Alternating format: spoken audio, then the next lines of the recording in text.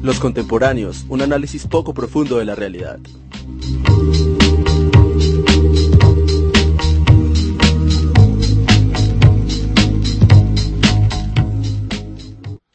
Bueno, empezamos otro capítulo más de Los contemporáneos.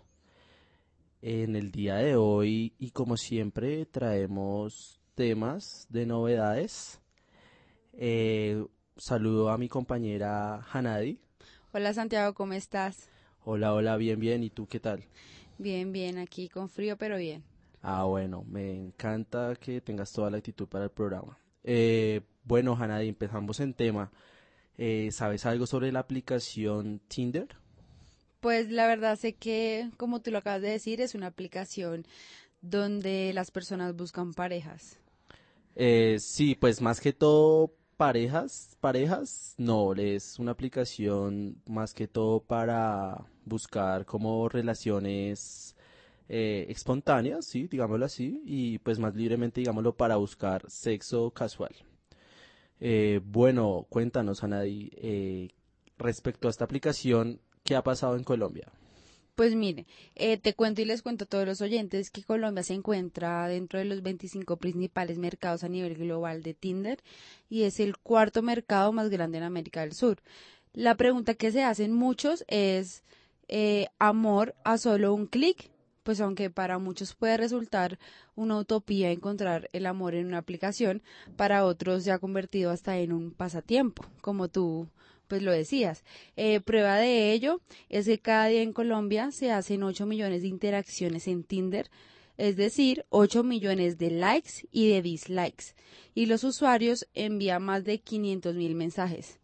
Las cifras mundiales que revela esta aplicación, que nació en septiembre del 2012 en Los Ángeles, California, son aún más sorprendentes. O sea, imagínate, 10 billones de matches, o sea, parejas creadas, Wow. en los 4 años que lleva y 26 millones de ellos diariamente. Y pues detrás de todas las interacciones que genera esta aplicación de citas, también hay un negocio. Por un lado, servicios como Tinder Plus, una versión premium que da más opciones a los usuarios, o sea, la posibilidad de tener más likes o de retractarse de una decisión. Por ejemplo, su precio varía dependiendo del país, pero si oscila entre $10, o sea, pesos colombianos, más o menos como 30.000 pesos, Sí, más o menos. y $20, que es 60.000 pesos ajá, más o menos. colombiano, sí, exactamente, Sí. Santiago. Y el lado publicitario, que aunque en Colombia no ha despegado del todo, se ha logrado un auge en otros países. Se usa para campañas publicitarias de marcas de ropa, de comida y hasta promover mensajes sociales. ¿Qué te parece esas cifras que te acabo de dar?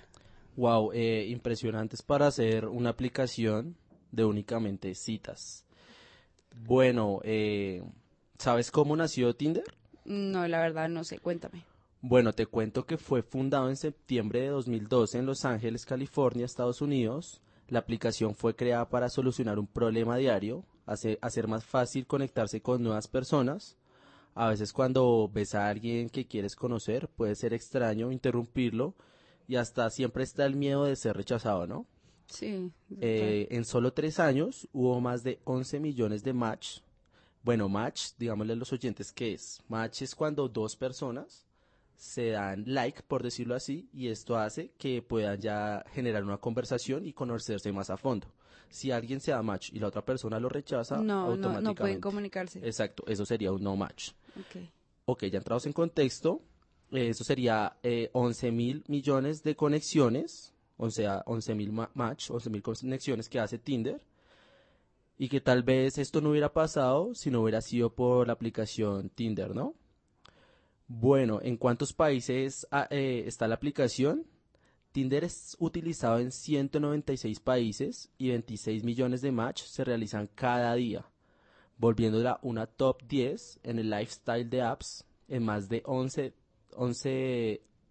10 países. 110 países, perdón. Bueno, y en Colombia, ¿cómo le va con esta aplicación a Tinder?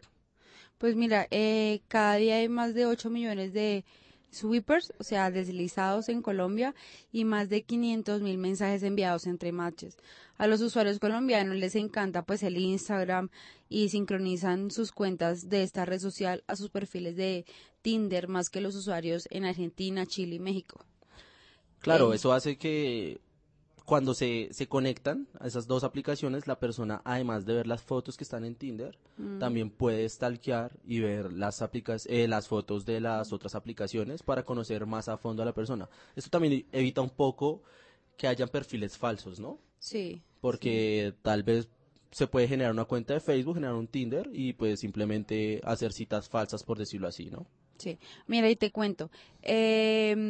Colombia, ¿en qué puesto se encuentra en el ranking de importancia? Respecto a esta aplicación. Sí, Colombia se encuentra dentro de los 25 principales mercados a nivel global de Tinder y es el cuarto mercado más grande en América del Sur. Wow, o sea, los colombianos nos estamos moviendo demasiado. Usamos mucho Tinder. Sí, hay mucho colombiano solitario. Pues puede ser. Bueno, te pregunto, ¿tú quién crees que use más la aplicación, los hombres o las mujeres? Pues yo diría que los hombres, porque los hombres son un poco más... ¿Buscones? Sí, la verdad sí. Bueno. Como que les gusta mucho picar acá y así. Sí, tal vez somos más lanzados, más buscones, sí. Sí. Bueno, te cuento que tu análisis no está del todo mal porque a nivel global te cuento que 48% de los usuarios en Tinder son mujeres y la mayor son hombres por muy poco rango, que es un 52%. ¿Tú qué opinas respecto a esto? Pues sí me lo supuse, porque como, o sea, lo que te dije, los hombres les gusta como estar más en contacto con mujeres y salir y tener el cuento, pero me sorprende que la cifra que me acabas de dar de mujeres es muy alto.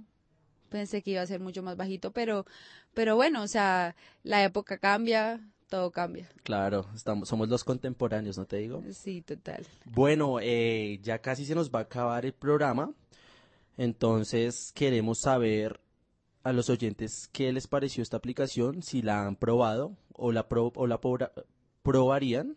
¿Tú la has usado, Hanay? Pues la verdad, una vez la descargué y pues me puse como a chismosear, por decirlo así, lo que tenía y todo, y pues daba likes, me daban likes, y pues uno habla, pero nunca llegué como a concretar una cita como tal, no, porque en realidad me da como miedo, no sé. ¿Miedo a lo desconocido?